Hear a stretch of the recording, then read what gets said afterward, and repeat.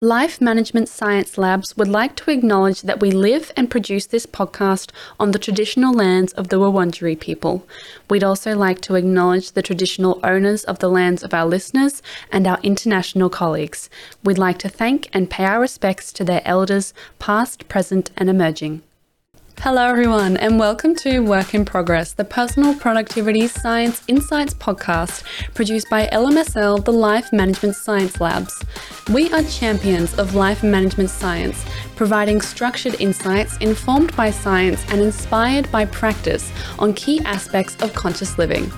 Each week, we bring you scientific and practical insights on each element with the expert knowledge of professionals in the field. Let's get started. Hi, everyone, and welcome back to the show. I'm Gabriella Yastro, your host for today.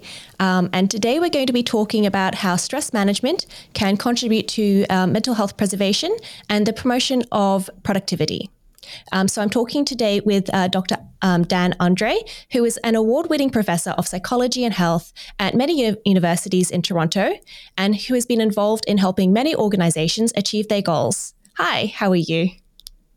Hi, Gabriella. It's my pleasure to be here with you in Toronto here now. I'll tell you, I'd love to be in Australia right now in Melbourne. We're in the middle of our winter right now, and you're entering fall, I understand. Yes, I think that fall or autumn is the best time of year to be in Melbourne because there's a bit less rain. It's not too hot or too cold, and the leaves are just beautiful. So yes, wishing you were here as well. Okay. You'd rather be there than here probably, but it's lovely in Canada. Different kind of love. So yes. I'd love to get to know you a little bit better. So how did you get into this area? And tell us a bit more about yourself. Well, sure. I live in Toronto and have been here for many, many years. And in terms of my career, I've been a professor for about 25 years, teaching at university and colleges. I've taught actually 45 different subjects, covering a whole variety of different topics, but certainly psychology, education, and health are really my very favorite ones. And I consider myself to be a specialist, mainly in psychology and health and mental health too as well.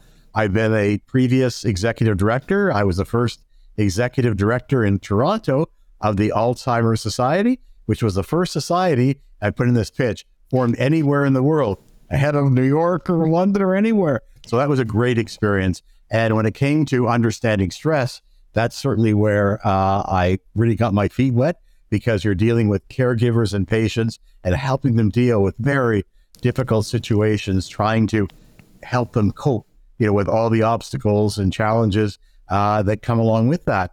I was also the director of an organization, Toronto General Hospital, where we set up the National Eating Disorder Information Center around anorexia, bulimia, etc. And again, the amount of stress that's covered by that whole area, as in any area, was significant. So now I've taught about stress at university.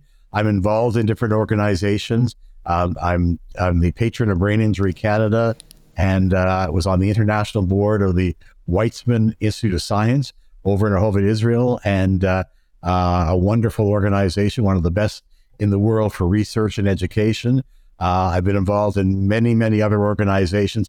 I love helping organizations trying to reach their potential, and each organization is different, requires something different, but I love doing it. Yes, and I like baseball. Anyway, baseball and hockey, and I'm a good Canadian. Yep, of course. So we'd also like to get to know you a little bit better with a section we call Have You Met Dan? Our first question is, what is the first thing that comes to your mind when you hear the word book? Book. It's about, I just came back from a vacation in Florida, sitting around a pool. The sun was there, reading a book, and do that for entertainment, pleasure, and just to relax. I find reading very relaxing for me. So the opposite of stress. Yeah, it's exactly. It's a coping mechanism. We all need them. Do you have a favorite book? Boy, there are many. I was reading actually one about circadian rhythms and how important they are in terms of human biology in that sense. And I like reading books to do with history and current events and health too as well. Read a book by Gabor Mate, how the body relates, how you are really doing psychologically and emotionally. They're tied in. The body and mind are so linked in together. So that was a fascinating book to expand my understanding and appreciation for that, duality. Yeah, that's a very interesting topic. Yeah. But do you have, what comes to mind when you hear the word movie? Movie, sitting back with popcorn and sitting back and watching a good movie. I love documentaries too as well, but probably to be, again, a coping mechanism for me to be able to escape for a little bit of time, but also to be moved in some way emotionally. If that happens, I enjoy the movie for certain different kinds of movies, depending on my mood. Okay, sometimes a comedy, sometimes something much more serious. Depends on what's needed at the time. Yes, I definitely find I have to be in the right mood to watch a something dramatic or something very serious. Otherwise, I just won't feel good when I'm watching it, and I won't enjoy the movie at all. Really? Can I ask you, have you seen a recent movie, for example? I'm trying to think. No, I can't actually think of a movie I've seen recently. I'm currently studying and working, so unfortunately all my evenings are taken up in front of the computer. Right, okay. You're a diligent student. I know that. And of course, with COVID having happened, that ties into work and productivity. We can talk about that. But things were closed down here in Toronto. And so really those 2 years were very difficult and very stressful for so many people. And now certain things are being done differently. People are working more at home, how we're buying things, for example, online, how we're entertaining ourselves and being entertained has changed. So we're still coming out of it and trying to cope with the stress of all these transitions. Some good, some difficult, but we're doing the best we can. Yes, I do remember the first time I went back to the movies after COVID, and I was so worried. I wore a mask the whole time. Yeah. And now we're probably a little bit lax now, but we don't wear a mask when you go to the movies. A bit less stressed about it, which is probably not good. But do you listen to any podcasts? I do. I listen to podcasts. I love ones on psychology or on politics, for example. Travel, it's another one too, which I really enjoy and love what's called public radio here, for example, in North America.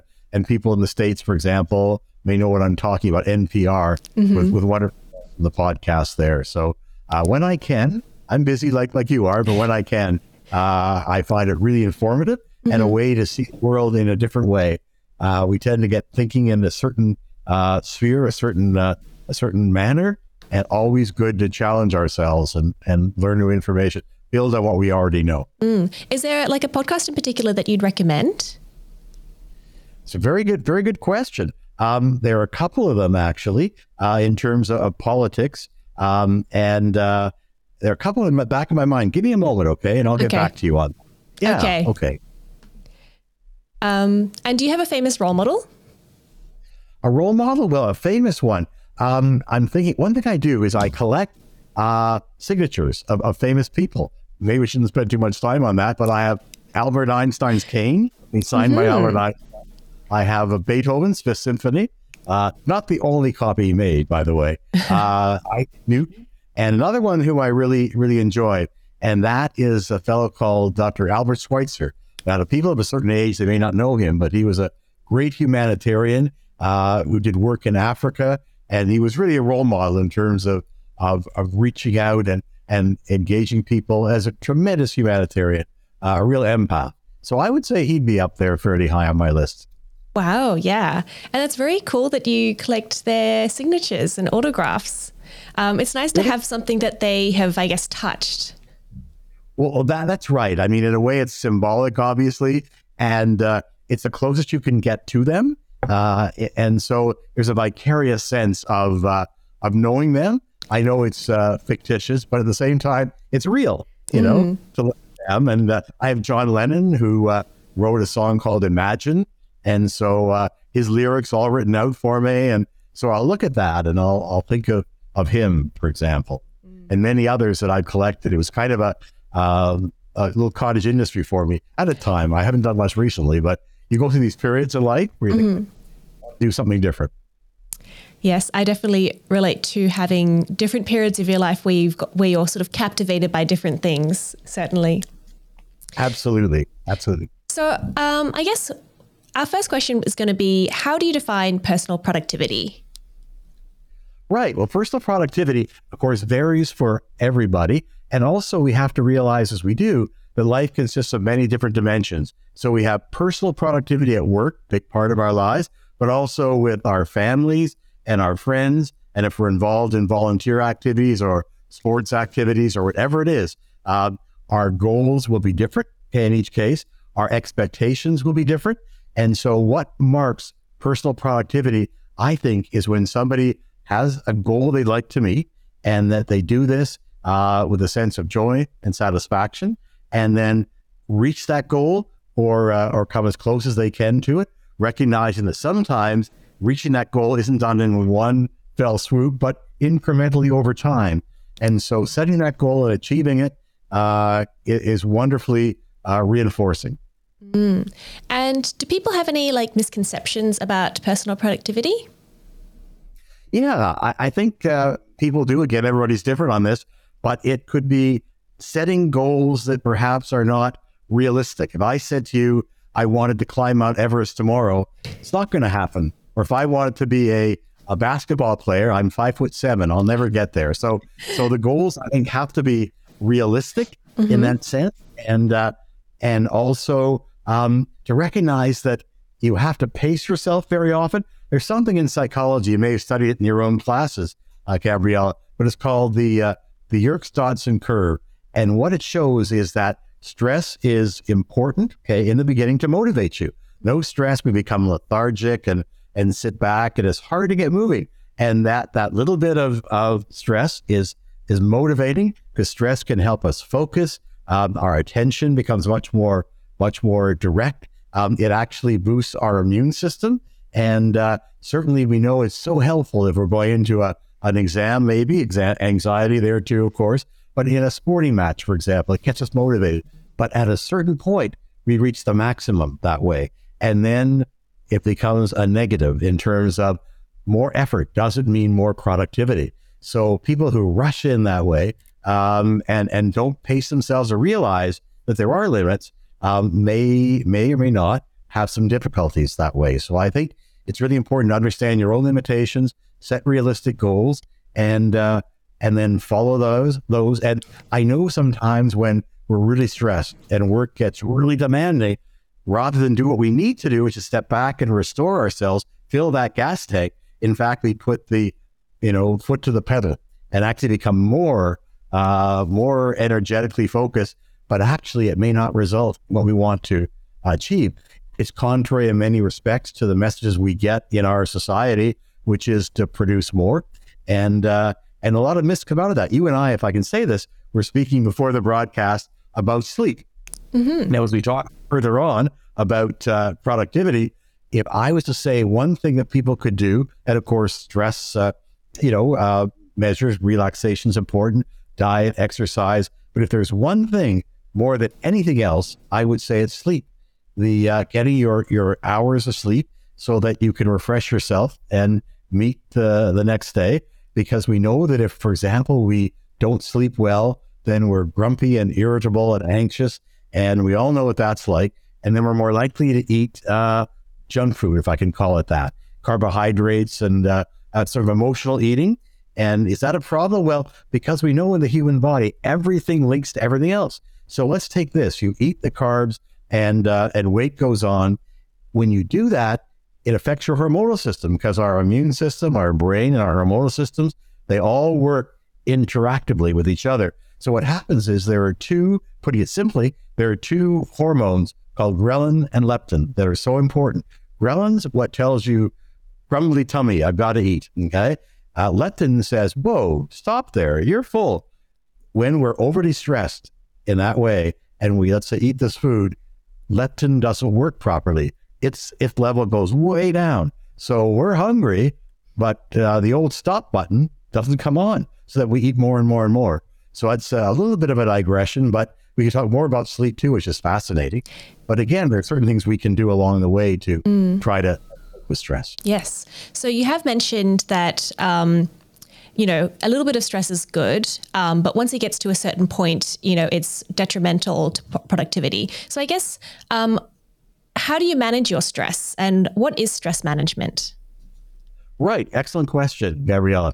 Well, certainly everybody has stress. We all have stress. We wouldn't be alive if we didn't have stress. And if anybody says to you ever, or anybody listening thinks, I'm not stressed, they're feeding the line, because we need stress, again, as we know, to motivate ourselves.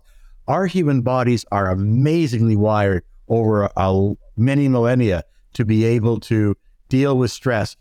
We'll call it acute stress. And we have stresses every single day, whether it's gridlock, getting to work, whether it's being late for an appointment, whether it's an argument you've had with somebody else in conflict, a bill came in you weren't expecting, an illness that comes along. We all have these stresses.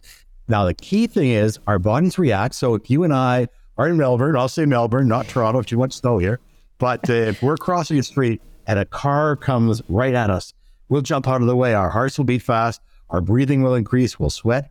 And that's the stress mechanism, which is working beautifully. It's a survival mechanism. And so we know, in a way, we know exactly actually how it works. And it works no matter who is involved in meeting that situation. It's the biology of stress. So we know that the brain sends messages out to stimulate hormones. First of all, adrenaline and noradrenaline, which, get us aroused really quickly. If the stress doesn't go down so quickly, cortisol kicks in to keep us going. And cortisol has many, many benefits.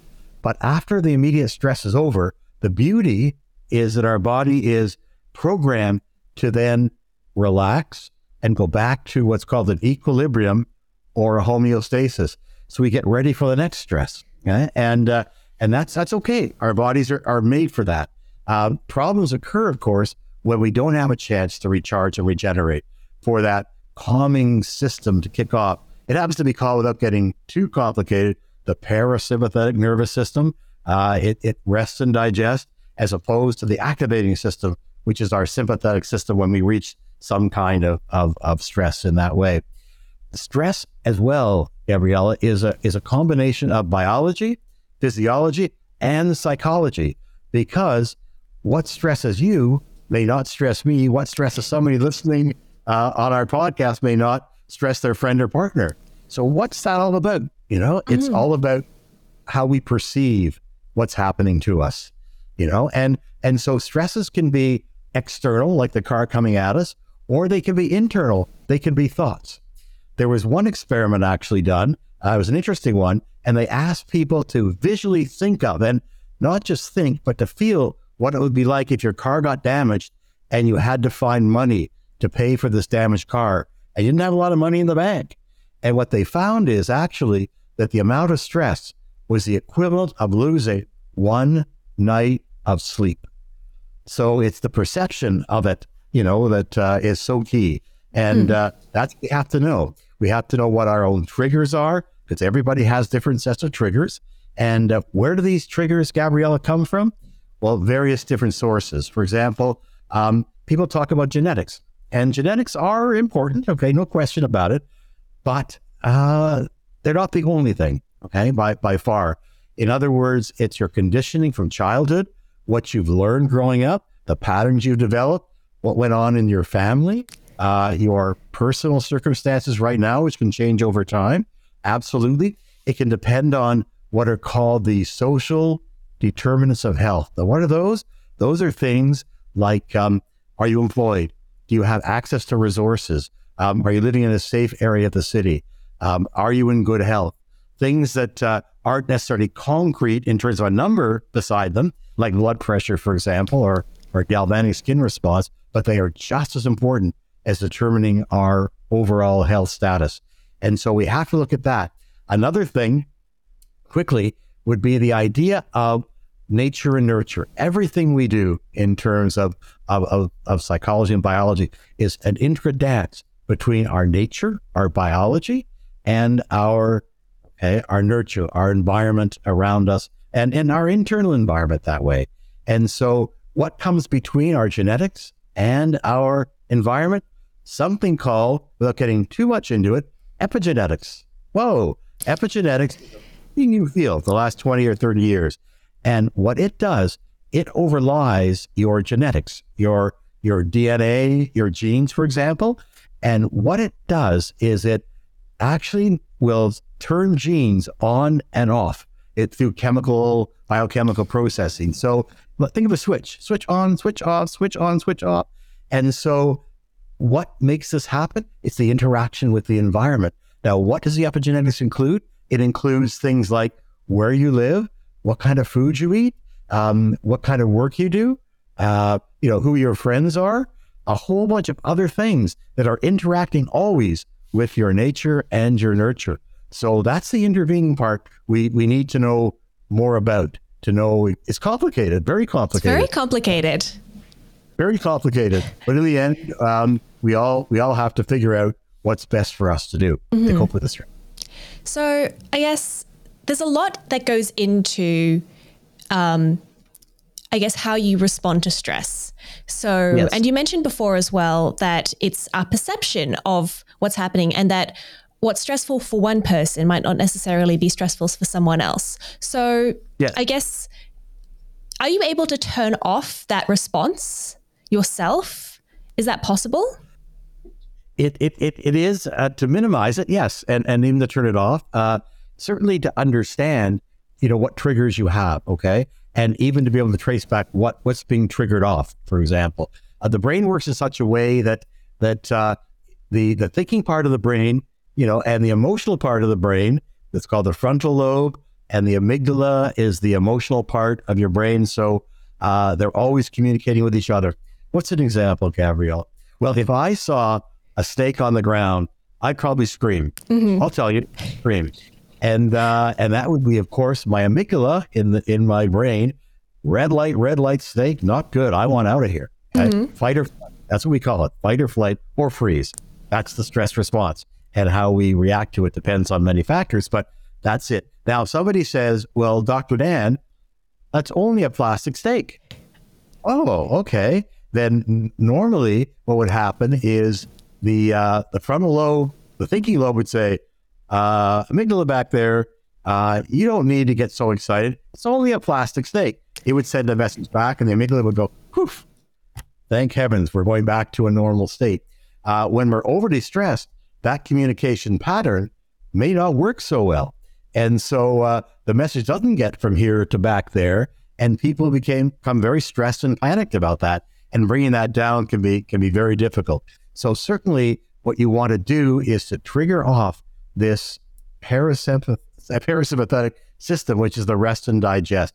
Has to do with something called the vagal nerve. Again, I don't want to get too much into it, but it's a nerve that runs from your cranium all the way down through your body. It kind of is like a serpentine weaving part that goes through your heart, your lungs, your stomach, your intestines that way. And there are ways and techniques and models to be able to stimulate this nerve so that you can come back to rest. People do it through things like deep breathing, okay? We think of that as being so simple, but don't realize sometimes how valuable it can be, and different ways of doing it. You can, for example, breathe in to a count of 4, hold it for 4, and breathe out for 4.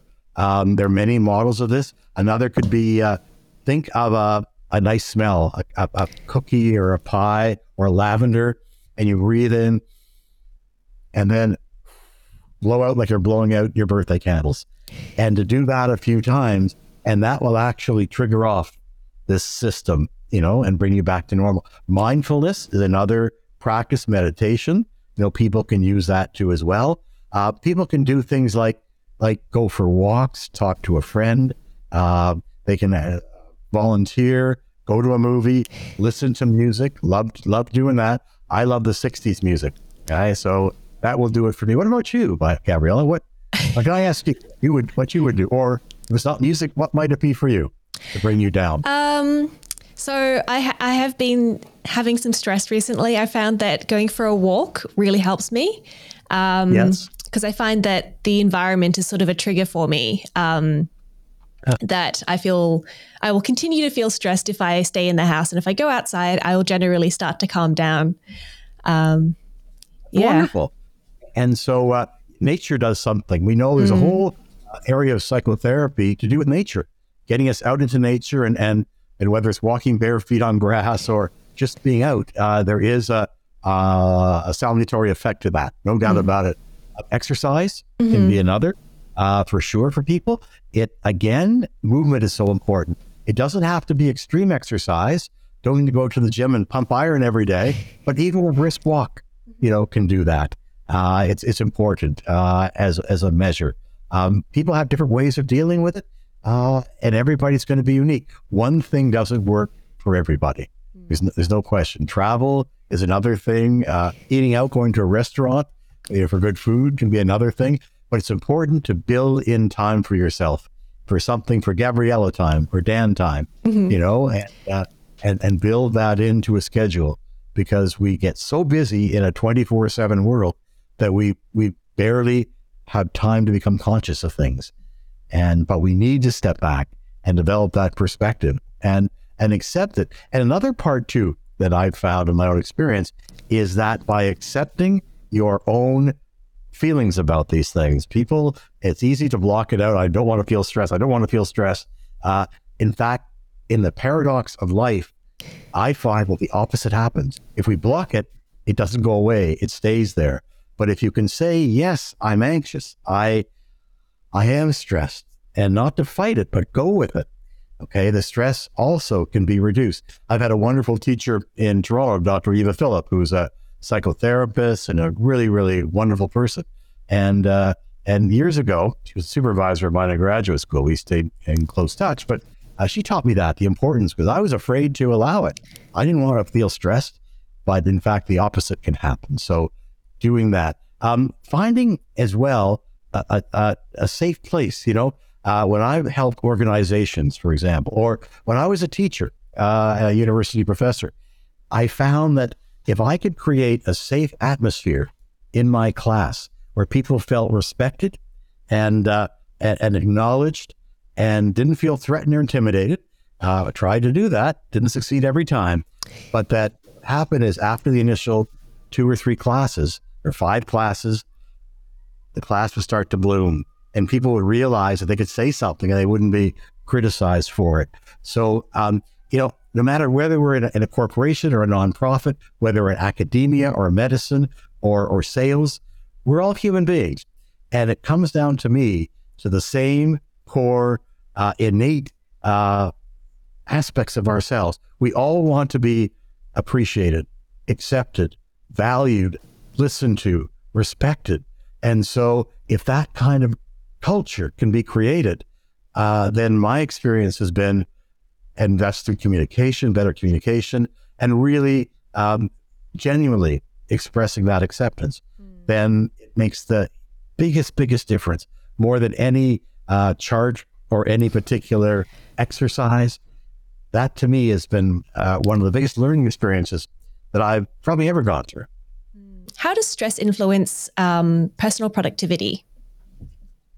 Right. It does, because if we aren't in that sweet zone, that spot where we're stressed enough to be able to motivate us, but we're not too stressed, that we're finding we're becoming distracted, for example, that's the place to be, for example. So the amount of stress will vary from person to person. Some people love stress and will actually perform really well under stressful conditions. Other ones may be overwhelmed by it. So each person has their own personal perspective on that and their own experience.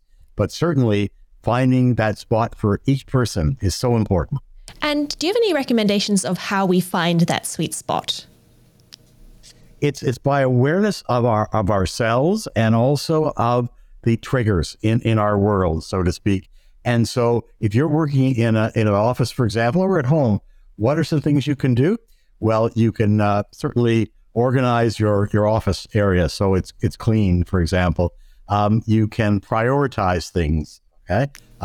how many things do we do in a day? How many are so important that we can't not do them, as opposed to things that can wait? So breaking things down as well into incremental goals, which makes things more manageable, more bite-sized, is another way of doing it, to give yourself breaks, during the time, whether that's a walk break or a washroom break or whatever it might be, just to get up and move around. We need to have that movement. It's so critical. That's another thing that we can do. If you are in an office and there's a chance to socialize at some point, that is really important. They talked about two things in life. I was down at the privilege of being at Harvard to take a course at one point, and the two things they said for maximum satisfaction were feeling in control of your life as much as possible. Nobody's in total control, but feeling that you know what's expected of you, having clear guidelines that way, clear expectations is so important. That's one. The second is social contact. That's even for longevity, that we are social beings. And when we are engaged that way with people we want to be engaged with, it affects our immune systems. They did a study once where they actually took blood out of somebody's arm when they were being hugged by somebody they wanted to be hugged by. That was important. And what they found is that the killer NK cells, the white blood cells, went shooting up. Okay? Even that immediately, when we're being nurtured or we feel we're being understood or in that kind of situation. So that's another thing too, to socialize. Very on that way. And if you're having any difficulties too, to reach out to HR or reach out to your boss. I know it's scary sometimes for people to do that because they're afraid of the reaction. And that's understandable if they could get in touch with that fear and say, I'm afraid, but still, I need the guidance and help and the clarification. We deserve it. Mm-hmm. And those are some basic tips that people can do, I think. So that explains why after I've sent a really stressful email, I'll go to my partner in the other room and I'll please hug me. I just need a hug. Okay. Good for you. I love it. Yeah. And you feel better afterwards. And I feel better afterwards. Right. So you mentioned before that we need to sort of, get in touch with ourselves and understand what stresses us out. But right. What should we be looking for? What symptoms, physical, emotional, mental, what should we be looking for? It's a very good question, Gabrielle. Certainly when we, are living our lives, there are different areas, and I'll divide them up into physical, psychological, behavioral, cognitive too, meaning how we think and stuff like that. In terms of physical, we all have physical symptoms when we're stressed. Some people have stomach aches, for example. And why is that so universal? Well, actually, it's fascinating in another way entirely, is that the stomach is the second brain. In fact, there's more innervation or more connection between the gut and the brain than any other part of the body. And so, it's part of our instinctual being as well. And so we react very quickly in many cases. So do you realize that 90% of our serotonin, which is kind of our calming hormone, is not in your head, it's in your gut. Almost 80% of your immune system is in your gut. Oh, interesting. Only your DNA is what you see. The other 99% is in your gut with the bacteria. Wow. So, what I'm pointing out here is that everybody has a vulnerability of some kind. So could be headaches, could be psoriasis, could be an eating condition, eating disorder. It doesn't matter what it is. If you find that you're becoming more physically affected in some way, that could be a red light that indeed stress is getting to you. And again, some days are going to be more stressful than others. It isn't a constant thing. I think in my own mind is that there's a threshold. Each day we walk into work or whatever, and some days there may not be as much stress and we don't pass that threshold. Other days there could be 4 or 5 things all piling up, and then we pass that threshold and the symptoms, build up, and then they express themselves that way. If it's emotional, you may become irritable, distracted, upset, depressed as well, it's another one. If it's to do with behavioral, again, it might be around an addiction, or drinking, for example, or eating too much. If it's around cognitive, it may again be trouble focusing and concentrating on things that we all do at times. There's no doubt about it, but it's not problematic in the sense that it's not interfering with our ability to be productive. I mean, perfection doesn't exist. I mean, we're all human beings, and in life, we go through ups and downs every single day. And so when we talk about stress building up, we're talking about it incrementally building up over time, as we talked about earlier, without having that chance to regenerate and restore ourselves. And it's like a drip, drip, drip until you finally get to a stage where it becomes very problematic and you become exhausted, or can become exhausted. Interesting. I find it so interesting that we have this physical reaction to stress, which I guess we consider mostly to be mental. So some people say that, and you said this before, that we need a certain amount of stress to do our work. And some people who what they like to do is they wait until assessments are due the day before, and then they start working on the assessment then. Is that a good idea? Well, again, let me say this. There's no formula, and it'd probably be easier on these people if they plan things out in advance.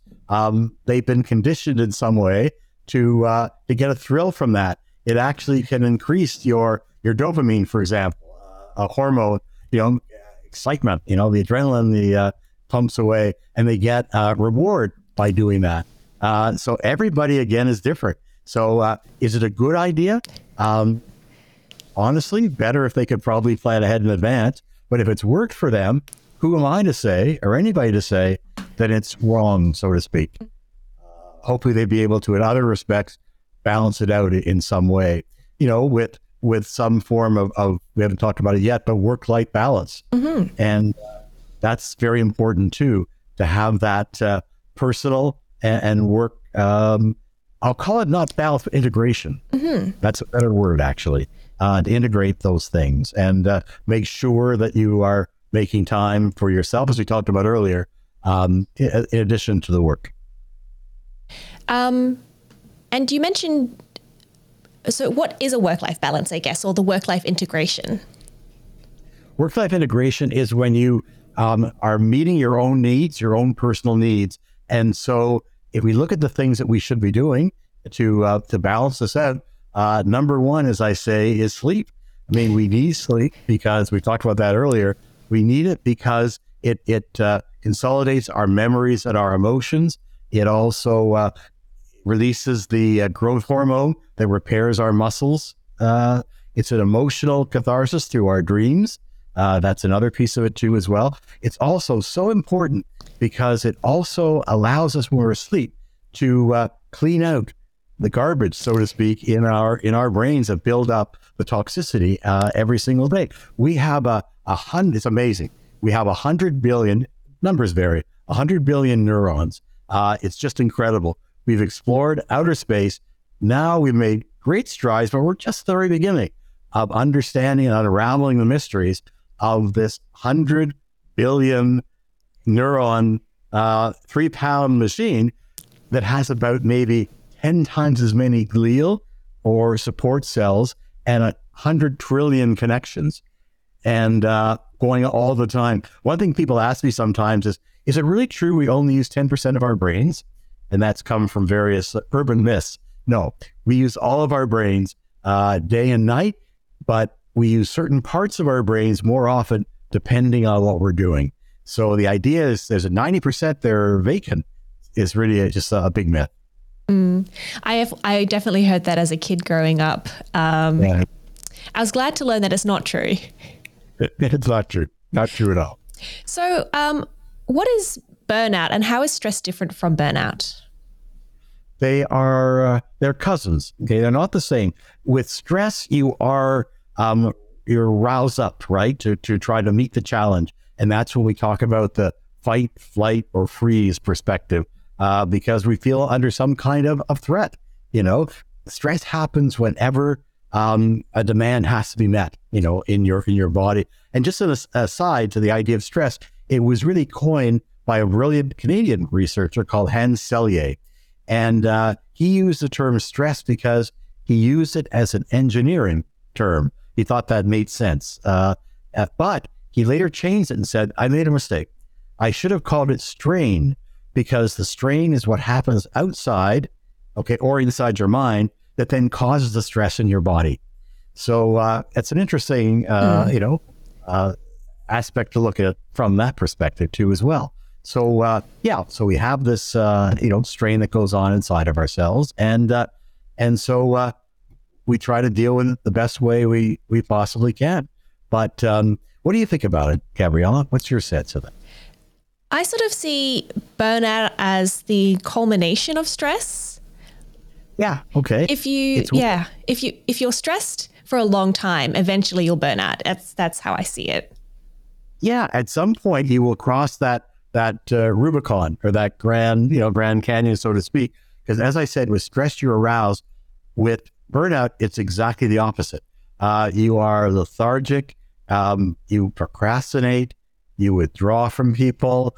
You just don't want to do anything. And it's so problematic for you that you really can't even get out of bed to begin to try to deal with it. So it's the serious, very serious end of exhaustion, which then causes the burnout, which can take quite a while to recover from. Absolutely. So there is a difference. They're similar because they both result in symptoms, but very different kinds of symptoms. And what can you do if you are burnt out? If you're burnt out, obviously rest is very important. To be eating correctly. And eating, by the way, is a hard thing because there are so many different approaches to eating. Everybody's so different. It's very hard to give a recipe for everybody, but certainly rest is important. And also to talk to people. That's very key to have that direct connection with others. Another thing would be there are certain apps that you can use, that will, put you through games, for example, to help deal with PTSD, right? Which is very similar to the whole thing, right? That's extreme burnout. Soldiers go through this, for example, in a war. It's fascinating to how the mind can affect things, because soldiers can be terribly stressed and then they can break a leg, but still go on for another 6 hours of fighting. It's only afterwards, that they feel the pain. The PTSD, the post-traumatic stress disorder, will kick in later on. The mind is phenomenal.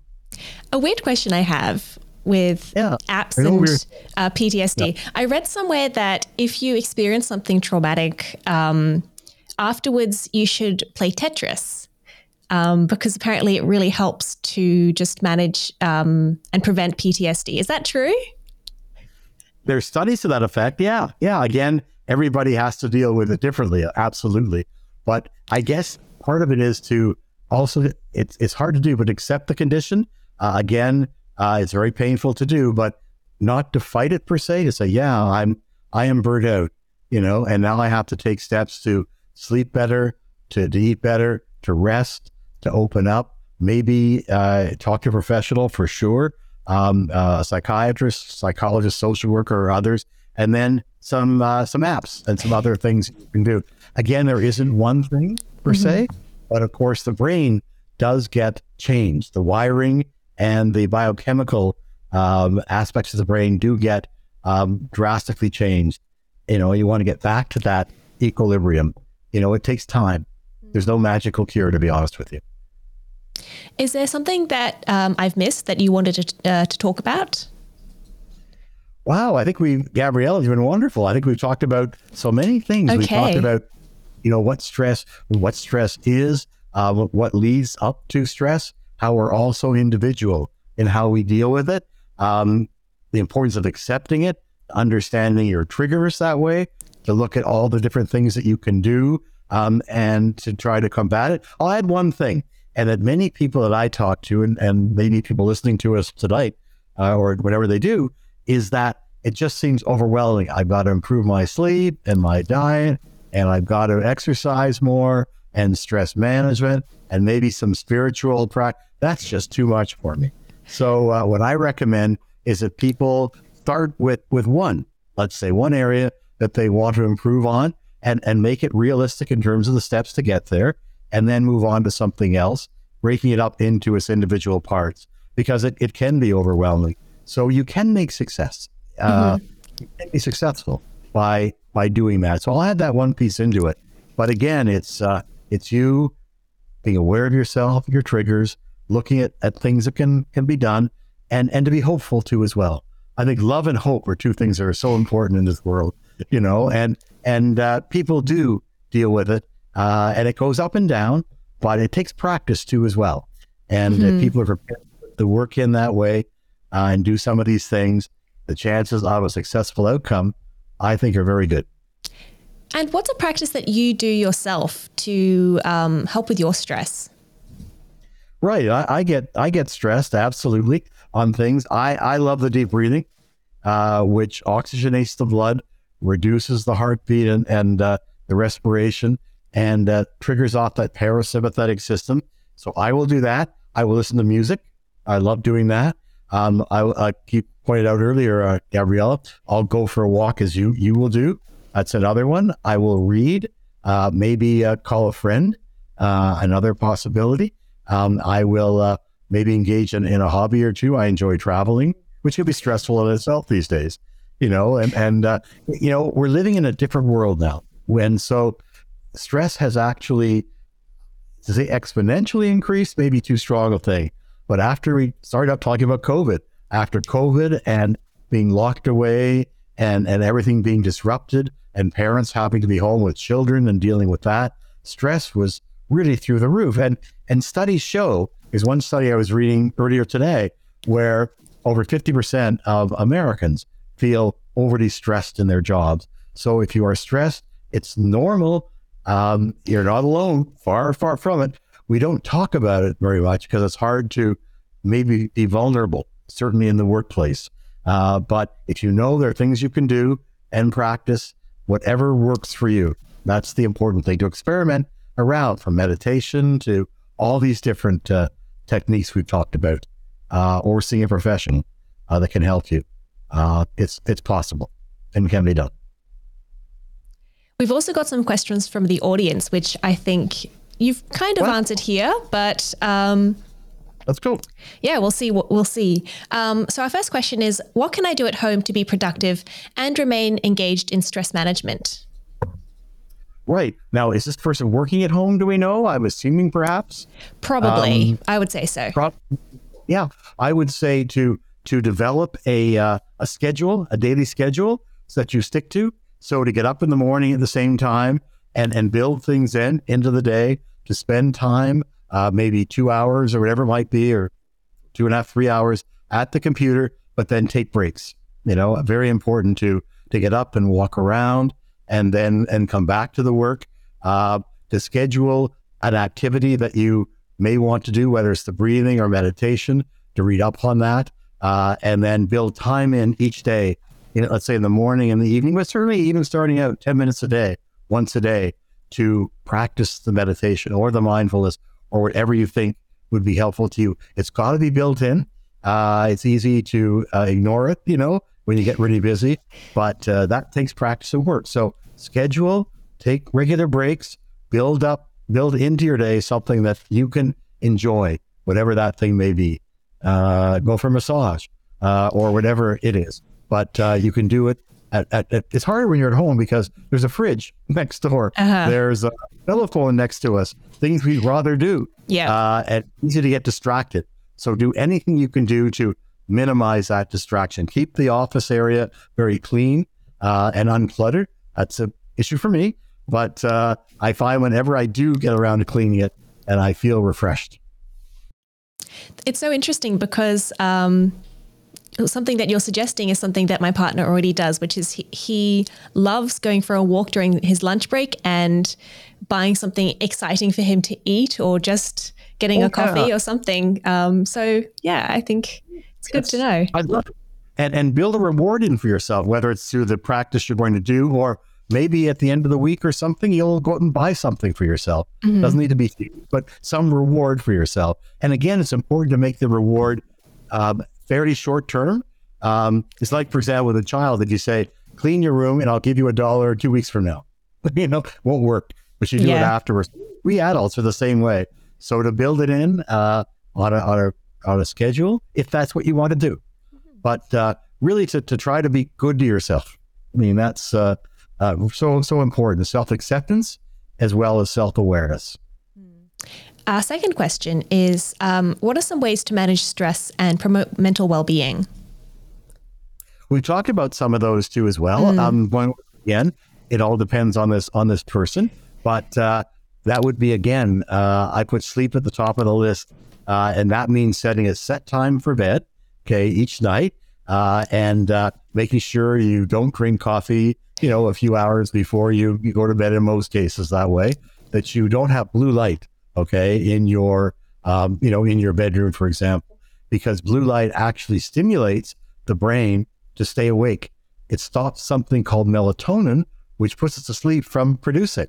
So you need to be practical around that. Keep the bedroom, organized and clean. Be very important. Take a bath before, perhaps, or whatever you want to do. Make sure you have a routine in the last hour, 45 minutes of the day that you can follow, whether it's reading a book or watching, some television or wherever you want to do that will do it for you. Not to eat a heavy meal as well before you go to bed. Maybe a light snack, whatever. Something like warm milk with tryptophan, which is a relaxing, chemical. Some people I know put lavender on their pillow.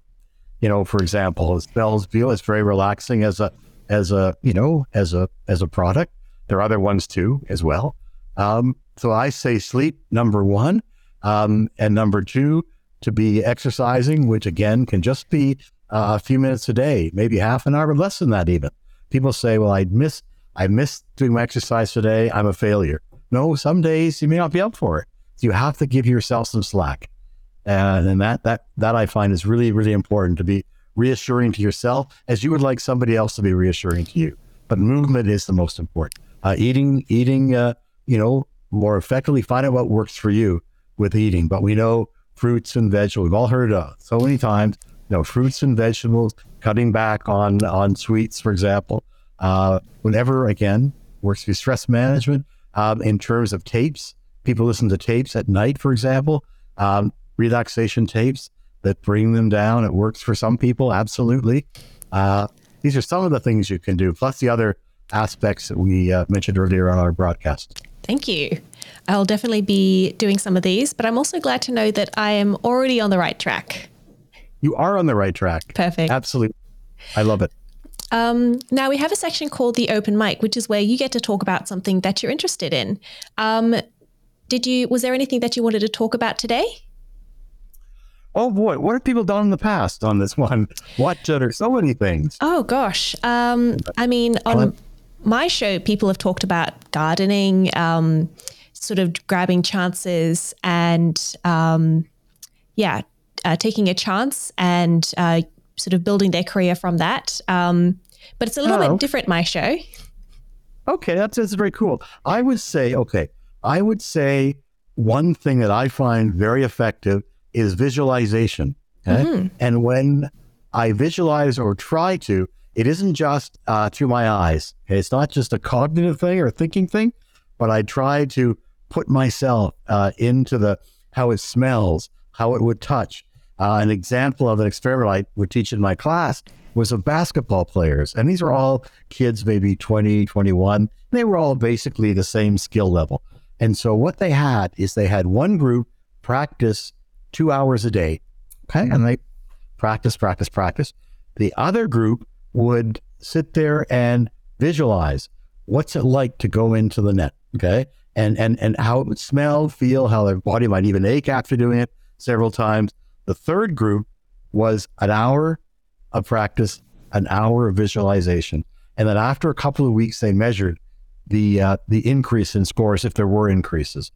All three groups increased. Which increased the most? Is it fair to ask you, or I can tell you, or what do you think? My guess is the one that did the physical and also the visualization together. That's what I said, but I was wrong. Oh. The visualizing.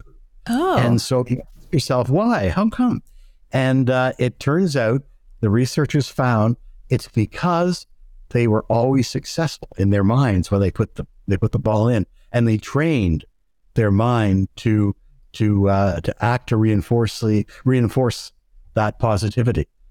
And so, because the actual thing and the practice, the visualization and the practice, both good, but you didn't make mistakes. Interesting. I remember having a project where I had to develop, but many years ago, a manual for a seniors organization. And I had a vision in my mind. Wouldn't it be nice if the minister in Canada of seniors came down to open up this? And was it realistic? I'm not sure. But I just kept this vision in my mind of that happening and how it would happen, and even walk through the steps. Anyway, sometimes things don't work out in life, for sure, for all of us. And resiliency is part of life too. We need to build on as well. The minister came and opened it up, but it was just a belief, for example, and visualizing that to happen made a difference. And I find that that's really, really important for me. And I guess if you can visualize it, then you might take steps to actually make something come true as well. Yeah. Whereas if you don't believe that something will happen, and you don't take any steps towards it, then nothing will happen.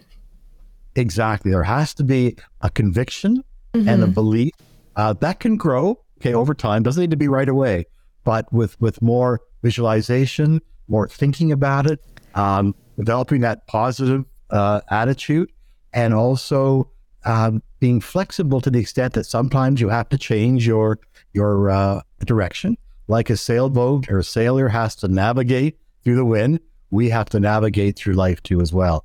And so it's never a linear process straight through, but to be flexible and then to, if it's possible, to develop that resilience, recognizing that everything I do may not work out, but I don't need to catastrophize about it. That indeed I can feel about it, I can feel upset about it, I can try to understand what mightn't have gone right, and then get back on the horse. And we all, to succeed, have had many bumps along the way and many, many defeats along the way. When you see somebody on camera or whatever, it's so easy to think that somehow they are there because they're perfect. No, far from it. We are all human. We all have our strengths. We all have our liabilities. We all have our desires, our goals, and these can change, but it's a question of believing in yourself. And that confidence is a big part of being able to eventually deal more effectively with stress. Definitely. I think that's a great sentiment. And I think that I will be moving visualization into my podcasts. I'll think about how great they're going to be in the future, and also into my studies as well. You're very good. No, thank you. I'm really... So if people want to, get in touch with you or learn more about you, where should they go? Sure. I'd prefer right now an email. And if they wanted to send it to Dan, DAN, Andreae, a different spelling, it's ANDREAE, ANDREAE, at Sympatico, which is SYMPATICO, SYMPATICO.ca. And that will get to me, and I'll get back to any and every email that gets sent to me should anybody send one. Great. Thank you for that. And we'll put that email address in the show notes so people can find that easily. Good. Great. Thank you for coming on and talking to me today. It was so interesting to learn about this. And I will definitely be taking a lot of these and putting them in my own life. It's been a real pleasure. I've enjoyed every moment of it. And you are a terrific interviewer. Thank you. Really good questions and follow-ups. And I loved it. So congratulations. Thank you. Thank you. You have been listening to Work in Progress, the Personal Productivity Science Insights podcast produced by the Life Management Science Labs. Listen to episodes from LMSL's 10 Life Management Perspectives on Apple Podcasts, Google Podcasts, Spotify, YouTube, or other podcasting apps on your smartphone. If you enjoyed this episode, please consider rating our show, sharing it, and subscribing to our channel, as it helps others find us and us grow to bring you more quality resources. More of our work can be found on our website at pp.lmsl.net, where you can join our movement. I'm Tia Harmer. Thanks for tuning in.